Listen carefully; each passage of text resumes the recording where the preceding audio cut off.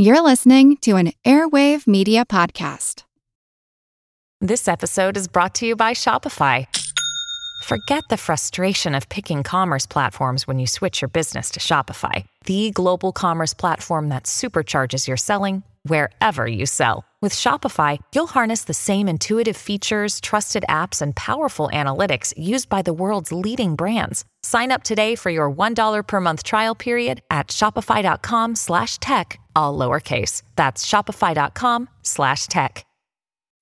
When you need mealtime inspiration, it's worth shopping Kroger, where you'll find over 30,000 mouth-watering choices that excite your inner foodie. And no matter what tasty choice you make, you'll enjoy our everyday low prices, plus extra ways to save, like digital coupons worth over $600 each week. You can also save up to $1 off per gallon at the pump with fuel points. More savings and more inspiring flavors make shopping Kroger worth it every time. Kroger, fresh for everyone. Fuel restrictions apply.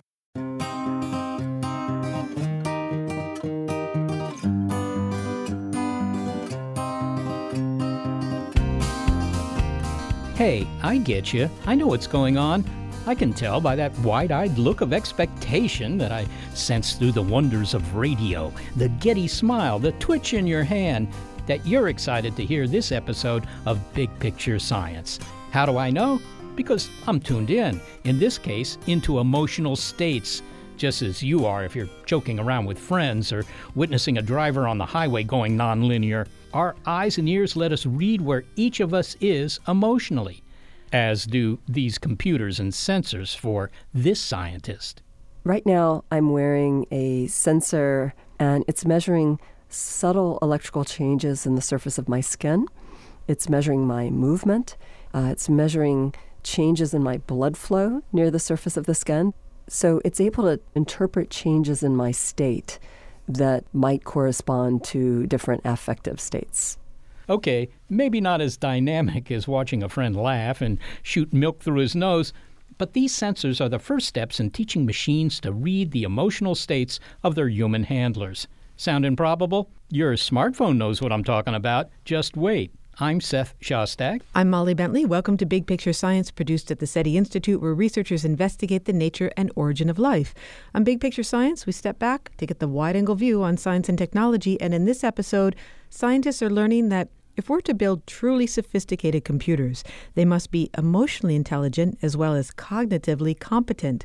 So scientists are working on creating empathetic electronics, compassionate computers, but hang on, human emotion is often conflicting, irrational, and a suite of factors, it turns out, many of them out of our control, govern how we behave, from genes to hormones to childhood experience. So if our emotional landscape is messy, how can we build computers that understand us? And bonus, if we're not in control of what drives our behavior, what does that suggest about free will? It's Perpetual Emotion Machine.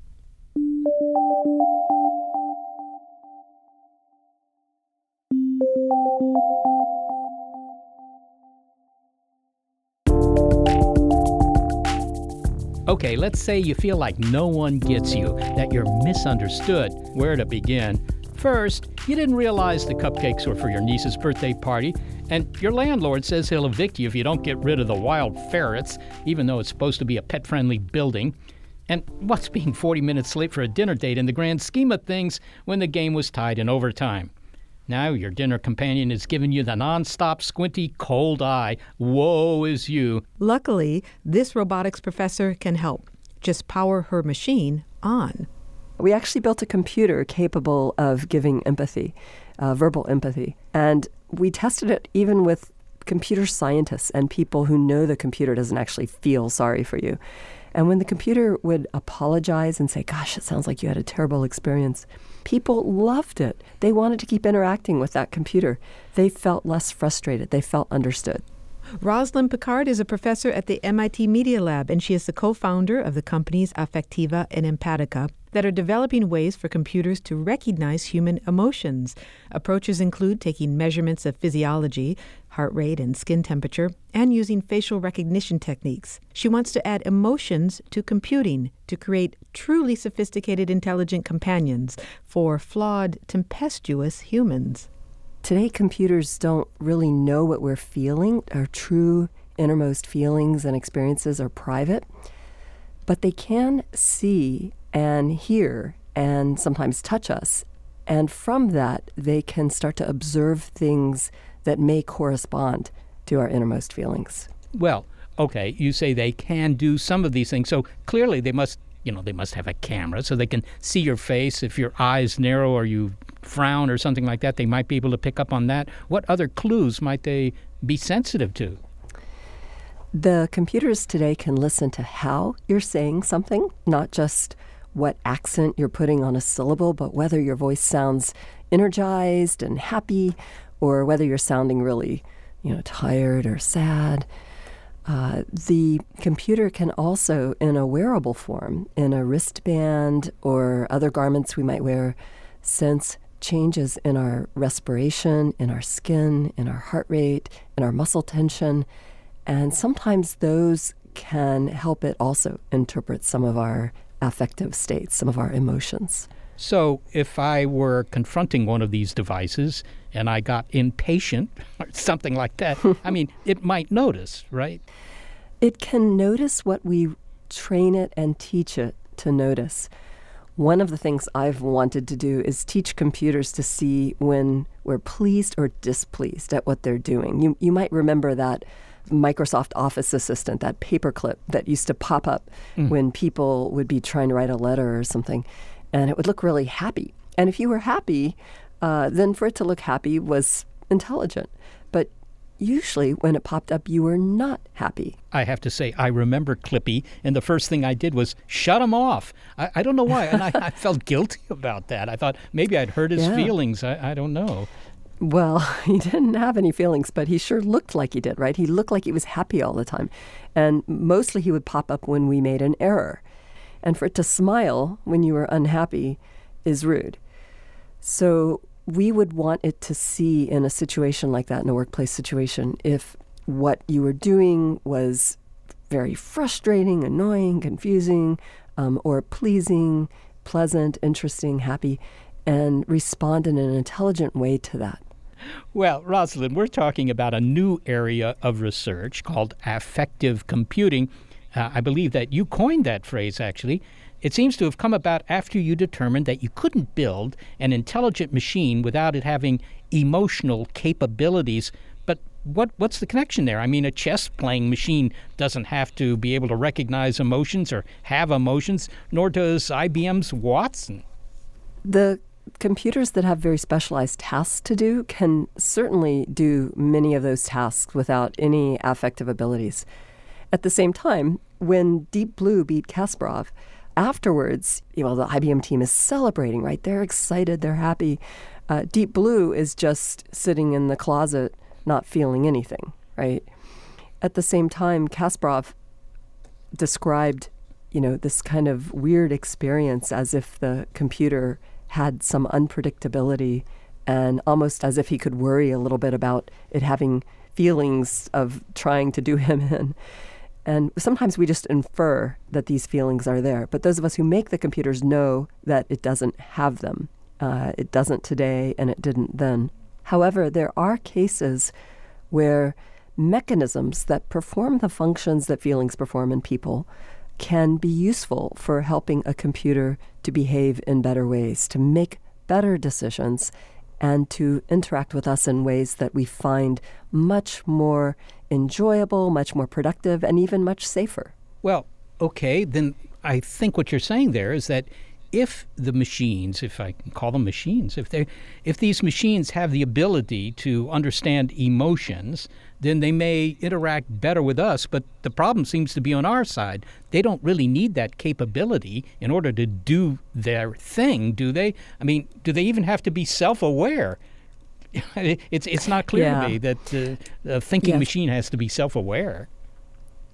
I'm not claiming they're self-aware. They are, so the ability to experience emotions in people does involve our self-awareness. The ability to have them, however, doesn't necessarily involve that, as many people can probably think of somebody they know who may not be aware of their own feelings and yet sometimes they show feelings on the outside. I'm thinking of a person who is yelling at you and they look angry and they go, "I'm not angry." And you're kind of looking at them going, maybe you're not angry, but you sure look angry. You sure sound angry. You might need to learn a little bit about what you're going through right now. There are actually a lot of people who, there's a label for this. It's called alexithymia. And they really aren't aware of or don't have that interoceptive ability to sense what they're feeling. So just because you may think you don't have feelings doesn't mean you don't. Just because you may not be aware of how prevalent they are in your decision-making or your perception or your action selection doesn't mean that they aren't biasing those things.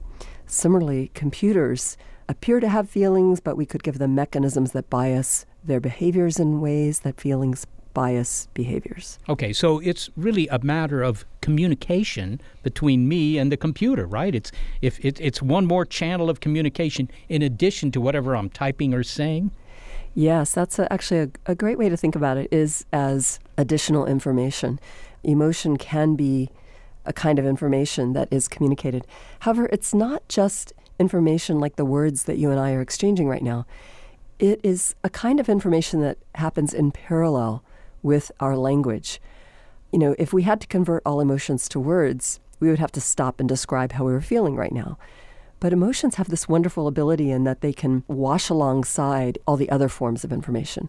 They are adverbs, modulating them. The emotion modulates my speech. It modulates my facial muscles. It modulates my gestures. Just about everything we do has an adverbial aspect to it, and emotion modulates those adverbs. To help the computer puzzle out human emotion, you've done studies of the physiology of emotion. So what sort of factors come into play? Obviously, the muscles in your face do, but what else? It turns out that emotion modulates just about everything we can measure. We can measure your heart rate changing, your breathing changing, your skin getting sweaty, your muscles getting tight. We can also measure things like how you're sitting in a chair, how you're squeezing a mouse, how you're holding the steering wheel of a car, how you're handling the gear shift. We can measure, a long time ago, we put pressure sensors in a chair and we could measure how your fidgets changed in the chair. We did this with students when they were really interested in what they were doing versus when they were really holding on for dear life and couldn't wait to get out of there. Well, why does emotion engage so many, bodily systems, if you will? I mean, clearly our bodies really react to it. It must be very important to us. Yeah, it's interesting. Why, I don't know, except that it does help us understand each other. The visual and auditory and even olfactory and tactile ways in which emotion is manifest and communicates between us, those do help us understand each other. And I think that's super important. So why we have them, we know they're important for communication. We also know that emotion, these signals, carry messages between all the organs in our body, the autonomic nervous system, the sympathetic and parasympathetic branches, and the enteric branch, send signals between lots of different parts of our body, and it influences how our organs function. It influences digestion. Stress doesn't just make your heart beat faster. It also changes the way that your body processes food. It changes the way your brain works. And why these states modulate pretty much everything going on in our body is still a big mystery that we would love to know more about. So how effective is it? I mean, I could pretend to be happy or angry. Could it tell that I was, if you will, lying? I mean, a lot of this is very subtle. I talk to somebody and they're pretending to be interested, but I can tell they're pretending. So I figured that we're pretty well tuned or attuned to the real emotions that are taking place in the person in front of me. I wonder how good the computers can be. Well, the skin conductance is perhaps the most useful signal used in lie detection. However, the raw signal level that's read out doesn't tell you if a person is lying or not. The signal is only useful when you use it with a very carefully designed protocol that helps you interpret the signal properly. And it's a bit complex to do that. It requires some real expertise and really requires an expert there to examine the whole way in which you're asking people questions and what you're measuring, because there are a lot of ways people can cheat it. I could teach you ways to cheat it. We have also, we haven't worked specifically on better ways to do lie detection in my lab. However, we have kind of inadvertently developed a very accurate way to tell the difference between a smile that is elicited by happiness and mirth and a smile that may look exactly the same at its peak, involving the lip corner pull and the eye crinkle. So you look really happy at just that moment of peak smile, but actually it's a smile that people tend to give when they're frustrated. It's almost like they're going, like they're trying to cheer themselves up, and they're smiling with their eyes in their mouth. And at that peak moment, if you show these two smiles, the truly happy smile and the really frustrated smile, to a group of people, they're about 50-50 telling if it was a happy or a frustrated smile. And we've developed computer algorithms that are much better than people at telling those apart. I keep thinking of Hal in the movie 2001. Yes. He was, I think, more attuned to what was going on than he let on. He would say, "I'm sorry, Dave," and all that. But I don't know that he was sorry, and I think he was able to read some emotions there that yes. Dave didn't realize. But give me an actual example that you think might put this technology to good use in the not-so-distant future. Why, where would we use a computer that's able to plumb our emotions, as it were? Yeah, check out the book Hal's Legacy, which is full of examples of Hal's not just intelligence playing chess and computer vision and audition, but also Hal was really the first computer to exhibit some signs of emotional intelligence. In fact, Hal was the most emotional character in the film 2001. It's really fascinating. We hunted through that entire film trying to find a facial expression or emotion on any of the humans. And we find a whole bunch of expressiveness in Hal and only one human emotional expression in the entire film. And that was when he was shutting Dave Bowman out from the ship. And David looked up distressed. So here's an example where the computer could sense and respond to our emotion. It would make an important difference. When a driver is mildly upset, such as they've just been listening to pretty much any of the recent news, right? Then the car is helping you navigate and it's talking to you. Should the car navigation voice be subdued, or should the car navigation voice kind of sound like it should try to cheer you up, kind of happy? Well, it turns out in nicely designed controlled experiments that Cliff Nass and colleagues did out at Stanford, that it was shown that if the driver was mildly upset, having just heard bad stuff on the news, versus if the driver was mildly cheerful, having just heard maybe something funny, that it made a huge difference which voice the car talked to you in. If you were happy and the voice was happy, you drove the safest of all. If you were mildly upset and the voice was subdued, you drove the next safest of all. But if it used the wrong voice with your state, if you were happy and it used the subdued voice, or worst of all, if you were upset and it sounded happy, then you had the most accidents of all while driving. Wow. Clippy in your Chevy.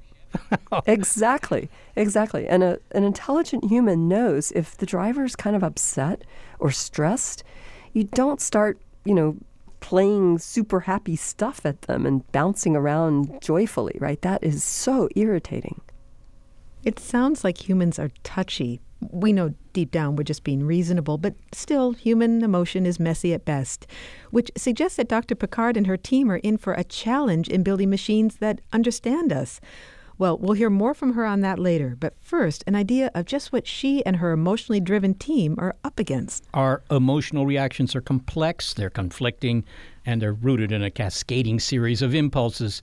So why did we lash out at the poor cashier when we learned that our favorite chocolate ice cream cookies were out of stock?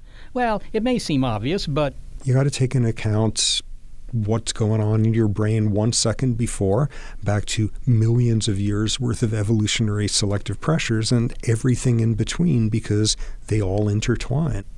Neuroscientist Robert Sapolsky on the many drivers behind why we do what we do, from going nonlinear to altruism Next, it's Perpetual Emotion Machine on Big Picture Science. I'm Jane Perlez, longtime foreign correspondent and former Beijing bureau chief for the New York Times. I've been a foreign correspondent in lots of places: Somalia, Indonesia, Pakistan, but nowhere as important to the world as China. I mean, China is not dropping anti-democratic paratroopers into Montana. But of course, we did see things like the weather balloon/spy balloon riveting the whole country for a week. This is Face Off, an 8-part series in which we'll take you behind the scenes to key moments in the tumultuous U.S.-China relationship. We'll speak with a diplomat, a spy, a tech reporter, a U.S. admiral, even Yo-Yo Ma. Plus, my pal and noted China historian Rana Mitter joins the conversation. We'll look at what's driving the two nations apart and explore whether anything can help bring them back together. Face Off launches April 9th.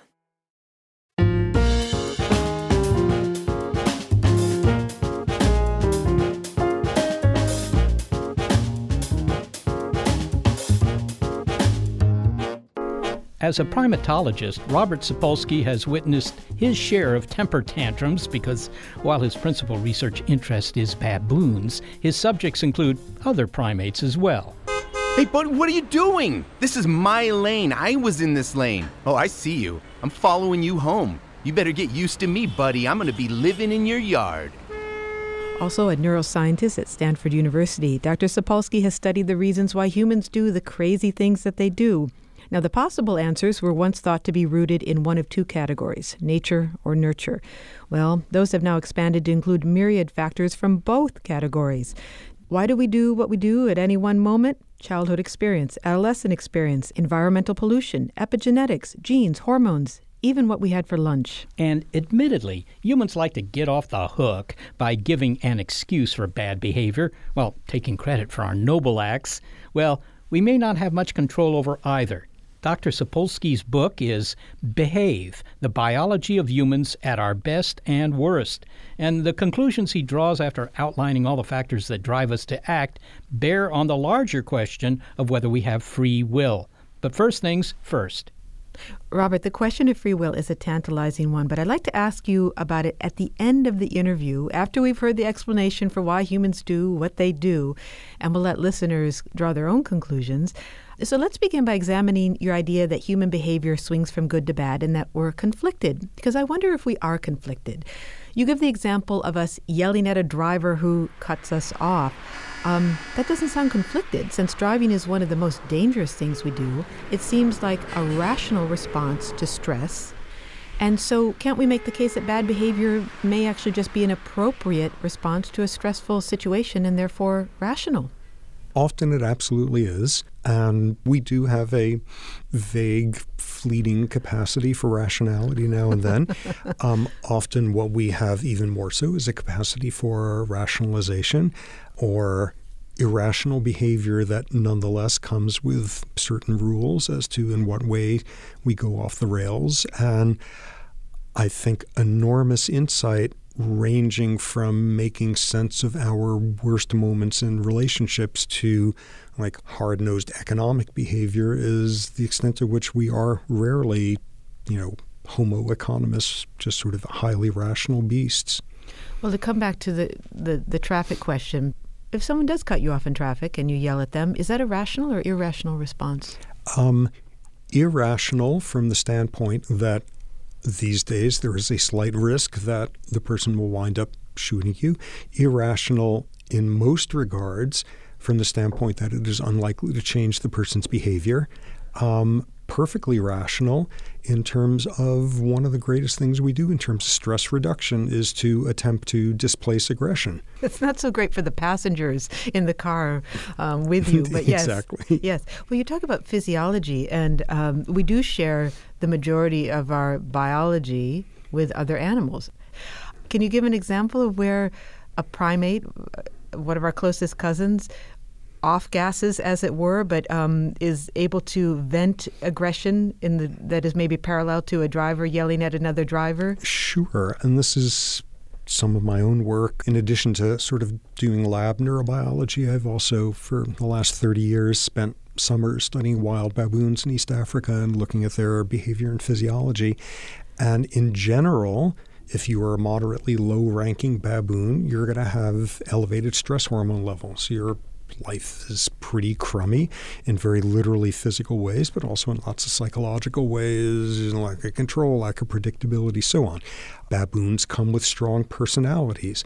And what sort of personality markers predict a low-ranking baboon who nonetheless is going to be buffered from some of the indignities of subordination, some of the physiological consequences?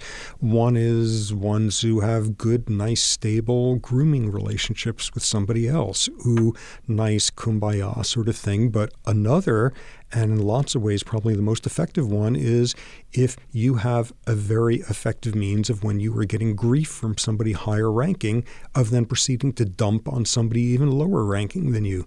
That's wonderfully stress reducing. It's awful for the one even lower, but displacement aggression is, extremely functional in the short term. And so from your perspective, having worked with baboons and then also mingling with humans from time to time, is it much of a jump to see the parallel behaviors?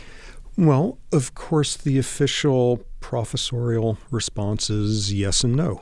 It's exactly the same on a certain level. And in some ways, the neurobiology is the same. The effects of testosterone and stress hormones on the amygdala, the sort of sensory pathways that sensitize you towards finding neutral behaviors to be in fact provocative and threatening, the neurobiology is exactly the same.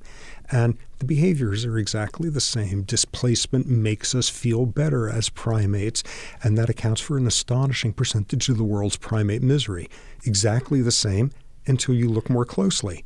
A chimp will kill another chimp if he's from a neighboring group in ways that have us, them written all over it, in ways that even approximate genocide, now well documented, that groups of chimps, males, will eradicate all the males in a neighboring group and expand to take over their territory. This is the definition of genocide, killing an individual not because of who they are, but because of what group they belong to. But there's no chimp on earth who has ever killed somebody else because of their theological beliefs or their belief about what the ideal economic system is, or let alone because they love in a different way than is typically viewed as normative. So once we get into that realm, once we are killing and willing to die over like craziness, like ideology, we're way out there all on our own as a species, no matter how much it's the exact same neural pathways mediating that aggression. Well, this anticipates my next question, which is, if our neurobiology is so similar to that of, let's say, other primates, what is it indeed that is unique about human behavior? And it may be our ability to reflect on our behavior or to have a presence of mind, an imagination, a consciousness? A consciousness, a capacity for abstraction. Lots of other species do things that look very compassionate, and as far as we can tell, the neurobiology, the endocrinology is very similar to what we have. We're the only species that can feel compassionate about a refugee kid on the other side of the planet who we have never met, let alone smelled the pheromones of. So that capacity for abstraction over space and time, the capacity to do the same sort of regulatory stuff that other primates do, but do it just orders of magnitude longer. We, for example, our brains use dopamine as a neurotransmitter in precisely the same way as in other mammals, primates, which is it's got something to do with reward, but mostly it's got to do with anticipation of reward and the goal-directed behaviors you are willing to sweat away at in order to get that reward. And the dopamine system is completely engaged in a rhesus monkey who has learned it needs to do 30 seconds worth of some task to get some raisin. And we then use the exact same neurobiology to study hard to get a good SAT score, to get into a good college, to get into a good grad school, to get a good job, to get into a good nursing home. The anticipatory goal-directed behavior we're willing to do is just the same exact biology, but used in just nuttily unique ways. Well, when I hear you describe it, it sounds so complex. And indeed, this is the theme of your book, that our behavior is the result of many things going on. So we have neurons and we have genes and we have our childhood and hormones and all of this. And yet, don't we crave that single aha explanation for why we do what we do? So why are we compassionate? It's because of X. So you can point to the part of my brain that says it's because you have extra neurons there, Molly, that are lighting up. Or because we've evolved for whatever, or because you have this or that gene, or there's no surprise, a pull towards simplicity. There's a pull towards breaking continua into buckets of categorical explanations, and thus you can potentially feel like you are explaining the universe of behavior with this part of the brain or this gene or this hormone or this prenatal environmental experience or so on, but they're incredibly intertwined. And if you're going to make sense of the biology of our behaviors, especially our context-dependent best and worst ones, you got to take into account what's going on in your brain 1 second before, back to millions of years worth of evolutionary selective pressures and everything in between, because they all intertwine. And this complexity is something new. I mean, as that's not a startling thing to say, but there was a time when our behavior was explained as either nature-nurture, which now seems so simplistic. But it is just, I would say in the last 20 years, maybe the last 10 years, that all of these other factors have come in to show just how complex it is. Maybe the latest being epigenetics, for example, the ways in which the environment can shape the expression of genes. The fact that the levels of your mom's stress hormone levels you were exposed to as a fetus, say, for example, in one of the better understood human versions, because of the psychological stress of her low socioeconomic status, is going to cause epigenetic changes in how your brain is wired up and how it's going to respond to experience in adulthood, and in fact, how you are likely to parent and pass on some of those same traits to your offspring. Who would have expected that? A huge percentage of what's turning out to be biologically relevant to our behavior falls in the category of, whoa, who would have expected that? There's a subterranean world of biological influences that, for the most part, we haven't a clue of. For the most part, we would never expect. For the most part, scientists knew next to nothing about not that long ago, and which are just going to continue to accumulate in terms of knowledge about that stuff.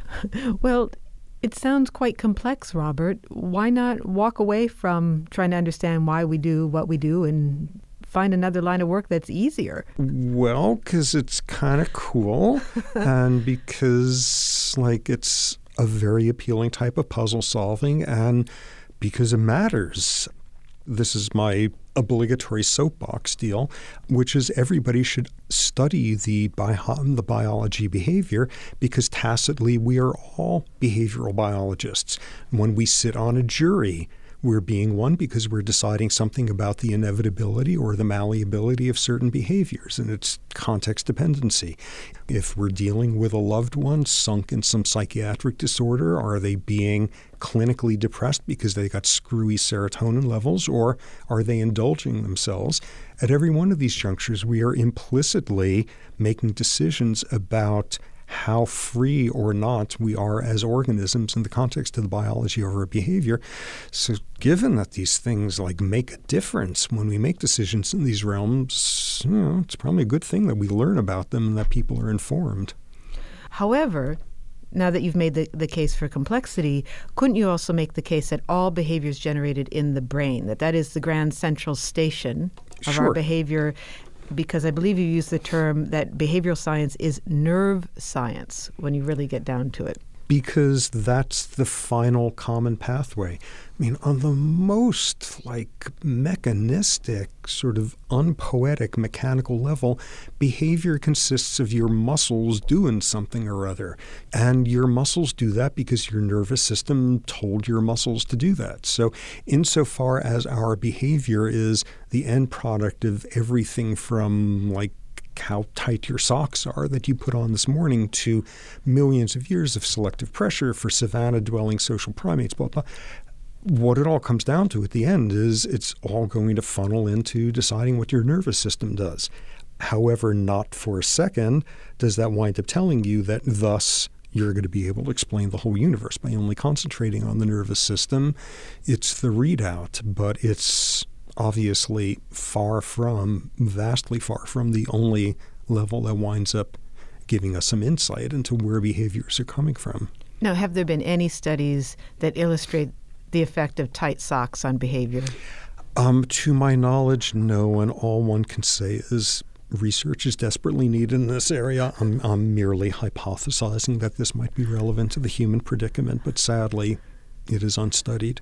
But there have been studies that reveal the unseen forces that shape behavior. And one of the fascinating studies that you write about is a study in Israel about judges and the role of blood sugar in influencing their sentencing. And I wonder if you could talk about that study. That's really stunning.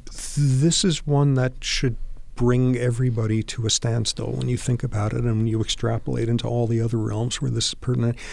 As you said, a study published in Proceedings National Academy of Sciences, a very prestigious journal, study of judges in Israel on their parole boards, their prison parole boards, and they studied every single one of them and every decision they made over the course of a year, something like 5,000 parole decisions. And what was the single biggest predictor they identified as to whether they would parole someone or send them back to the slammer? How many hours it had been since the judge had eaten. Like, basically, if you went to a judge right after lunch, about a 90% chance of being paroled. Get them right before lunch, about a 10% chance. The data are like flabbergasting in there. And what amazes me with that are two things. First, like, we know the biology of why that makes sense. What's happening at a juncture between saying, this person is incorrigible, I don't find their explanation to be convincing, I think they're manipulating me when they're going on about their rehabilitation, throw them back in jail there, or can I stop here and take their perspective and try to understand where they came from, and all sorts of things that take more work. Quite higher order processing skills, exactly. Right? Much of it having to do with the most higher order part of the brain, the frontal cortex. And on a very simple, like totally pedestrian level, those neurons use a lot of energy. Your frontal cortex is one of the most expensive parts of your brain. Willpower takes power metabolically. And when blood glucose levels drop, your frontal cortex doesn't work as well. You don't do a math task requiring frontal working memory. Quickly subtract 7 from 7 starting at 100. You're not as charitable. You're not as empathic. You're not as able to stop and say, wait a second, is my viewpoint actually valid, or is that just knee-jerk something? Let me think this through. That takes frontal neurons having enough energy to say, wait a second, stop here before you jump to a conclusion. Let's think about this a couple more seconds.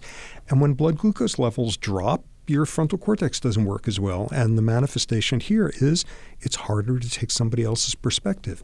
So one thing there is, like, this makes sense. We understand the biology of it. The other thing that flabbergasts me is after one of these decisions, if you had sat one of those judges down and said, so tell me why you decided that, and they're going to quote, I don't know, Nietzsche or Immanuel Kant or who knows what, and they're going to have, after the fact, been scrambling with a post hoc rationalization for why what was basically an implicitly, unconsciously shaped, biologically shaped decision as to why that actually makes perfect sense in a rational world. And that's going on in us all the time. Well, I want to say it feels like we're going along for the ride, but we are our brains. We can't separate that. So we includes the brain. It's disorienting to think about what kind of agency we have on the world and in what ways we don't have any. Yep. Of course, my take, which has taken me a long time to get to, and I fully recognize often does not sit well with most people. My take is there's no agency. Agency is what we call the biological influences that haven't been discovered yet.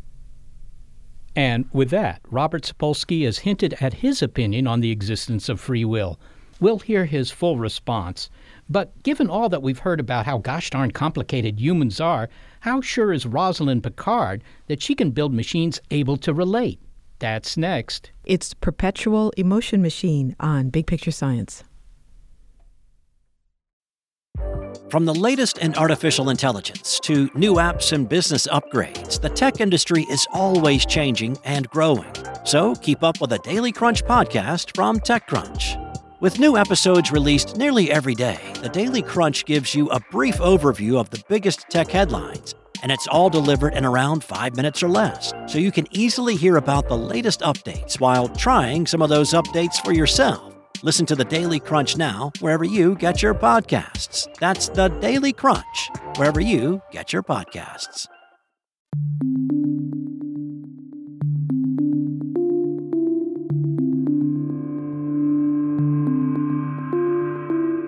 Well, we've heard the many influences on our behavior. For example, our nervous system, our genes, hormones, our childhood, our high school experiences, maybe that trip to South America, meeting our mother-in-law, or the shrimp salad we had for lunch. Okay, maybe I'm embellishing a bit, but the point is, as neuroscientist Robert Sapolsky said, there are many drivers shaping our responses at any one time, and most are out of our control. So that brings us to the conundrum we posed to Dr. Sapolsky at the beginning of the interview with him. We asked him to hold off in responding, but he hinted at the answer. The question, given all that is driving us, are we even in control? Do we have free will? There's no way. However, I recognize that is not easily presented as a persuasive argument. Absolutely, at this stage, there are all sorts of aspects of human behavior we can't begin to explain, let alone predict. Absolutely, without question, the biology that we know does not explain even a large percentage of our behaviors because the individual variability is enormous. Absolutely, without question, those leave just gaping vacuums that beg for a sense of agency or a little homunculus sitting there doing free will at a control panel in our heads. But if one takes the larger view, all we keep doing is learning more and more and more about these subterranean biological forces that are shaping us. And we know we have already gone enormous distances in accepting emotionally some of them.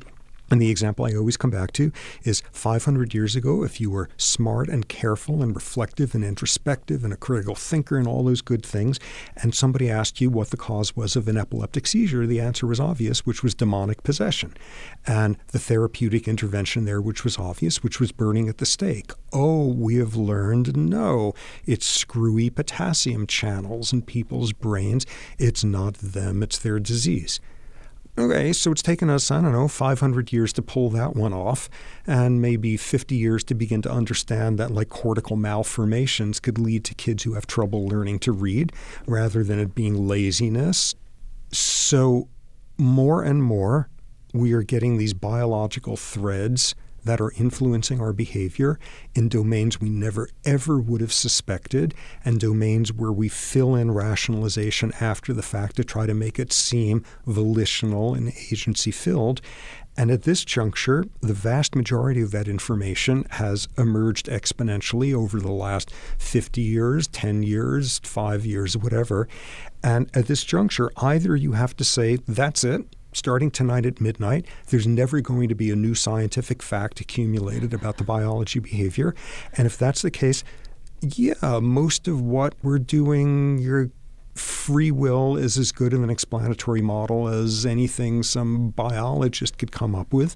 But if instead all that happens is the accelerated pace of knowledge coming in, that's been the case from day one, all that's going to happen is the amount of space free will has is going to get more and more cramped, and my personal opinion is it will eventually evaporate, and it's just not there.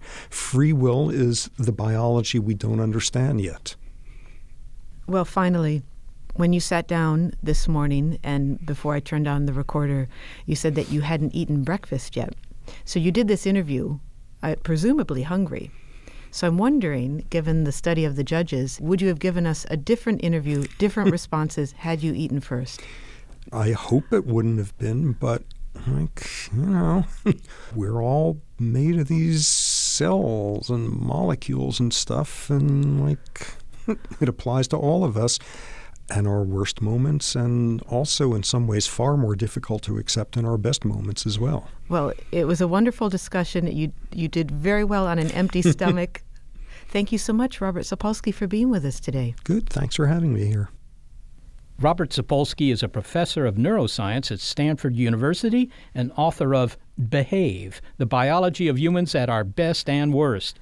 Well, it's a little distressing to think that I'm not the captain of my own ship. On the other hand, maybe it gets me off the hook for a lot of stuff. But those who are not off the hook are the computer scientists and roboticists who endeavor to build machines that can relate to our emotional, messy selves. I mean, with all that's involved, it sounds impossible, even for an intelligent machine. And so again, we turn to robotics professor Rosalind Picard. Rosalind, we heard from Robert Sapolsky that the drivers of human emotion and behavior are complex, a combination of genes, hormones, experience, so messy and so much that we really don't understand it all. So our question to you is, given what he says, if we don't understand it, can you build it? That's a great question. Emotions are incredibly complex, and it's true. We do not understand all the factors that contribute to them. At the same time, imagine the following scenario. There are a lot of people who have a dog, and they come home at the end of the day, and they look miserable. They walk in the front door and they're stressed and their face looks unhappy. And the dog greets them with a happy wagging tail. And very quickly the dog realizes that master who's come home doesn't look very happy. And what does the dog do? The dog stops wagging its tail and looking happy, puts its ears back and its tail down, and looks like it kind of mirrors, your misery. And then what happens? The dog owner feels better and happier. And then all of a sudden the dog feels happy again too, tail's wagging. And in fact, that whole transaction happens faster than it took me to just describe it right now. Now, I ask you, in that situation, does the dog understand what an emotion is? Does the dog understand the mechanisms of your emotion? Does it have a name for your emotion? Probably none of those. Probably the dog has simply learned that if you look that way and it looks that way, it's more likely to get fed sooner or treated better or pet or played with. But the dog is still completing a transaction where it is showing that it has recognized something related to your emotions. It has mirrored and shown a kind of a dog empathy, if you will, whether or not it feels what you feel. It has changed the way it looks like it feels. And it has done so in a way that helps you feel better. It has done so in a way that is healthy and beneficial and, dare I say, intelligent. So the dog has already shown us that it is capable of recognizing and responding to emotions in an emotionally intelligent way, even without having a theory of emotion or understanding of how emotion works. So it sounds like what you're saying is, look, if a dog can do it, a machine can do it, right? Precisely. Okay. So with the machine, we have the benefit of lots of data and machine learning.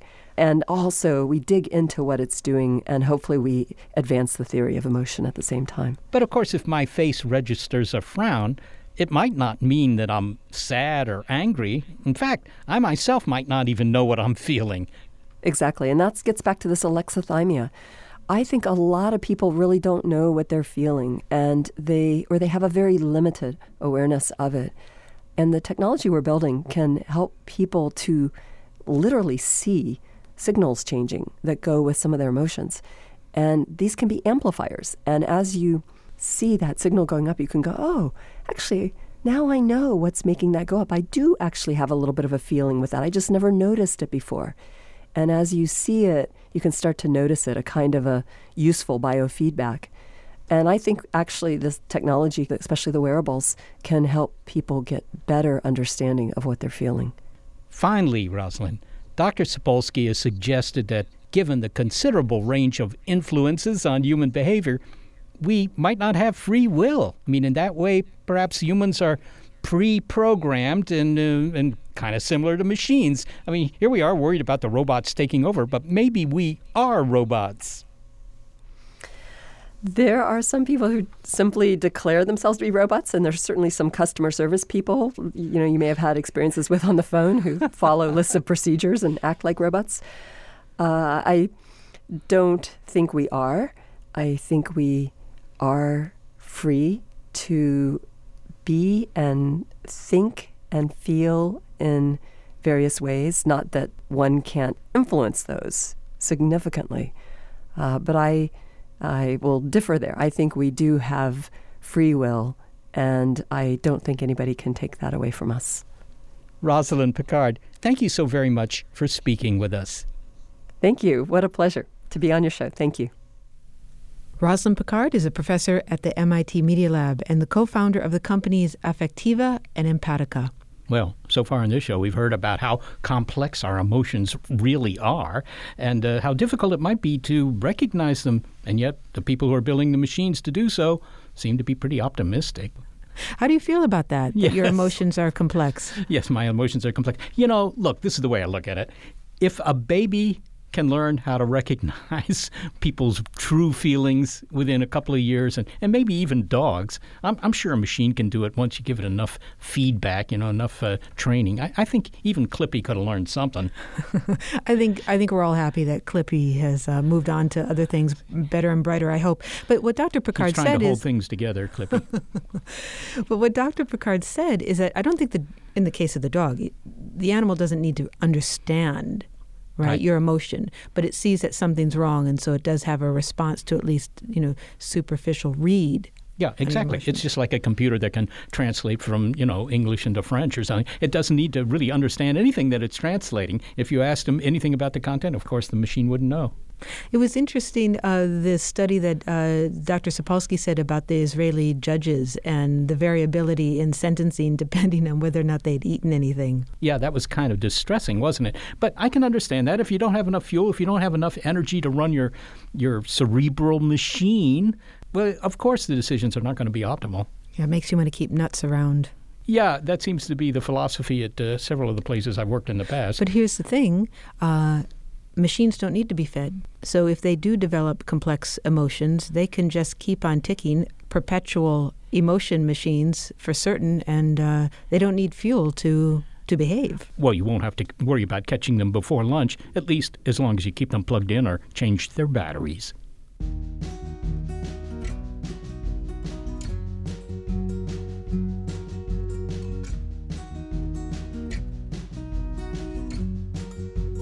Well, thanks to the emotionally stable duo who helped produce this show, senior producer Gary Niederhoff and operations manager Barbara Vance. Thanks also to financial support from Rena Shulsky-David and Sammy David, and to the William K. Bowes Jr. Foundation. Big Picture Science is produced at the SETI Institute, a nonprofit scientific and education organization whose scientists study the origin and nature of life, including the possibility of life in the harshest cosmic environments. And a big thanks also to our listeners. Your ears have been attuned to the Big Picture Science episode Perpetual Emotion Machine. And if you feel in your gut that you'd like to hear more Big Picture Science episodes, well, no need to examine the reasons for that. You'll find more episodes in our archive, bigpicturescience.org. And if you're a podcast listener but prefer listening to over-the-air radio, even though you don't consciously know why, check out the listing on our website of radio stations that carry the program. And if your local station is not on that list, consider letting them know you like the show.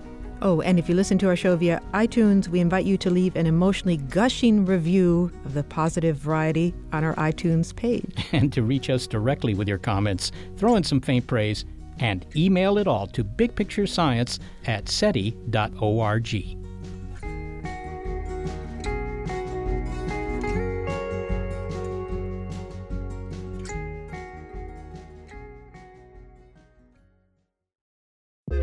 The world is constantly changing and transforming.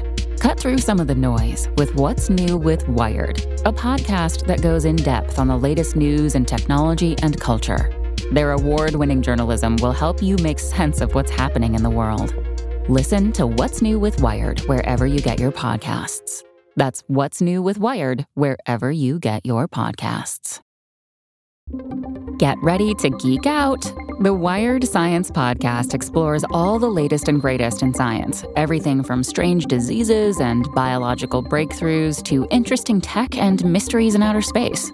Listen to Wired Science today wherever you get your podcasts. That's Wired Science wherever you get your podcasts.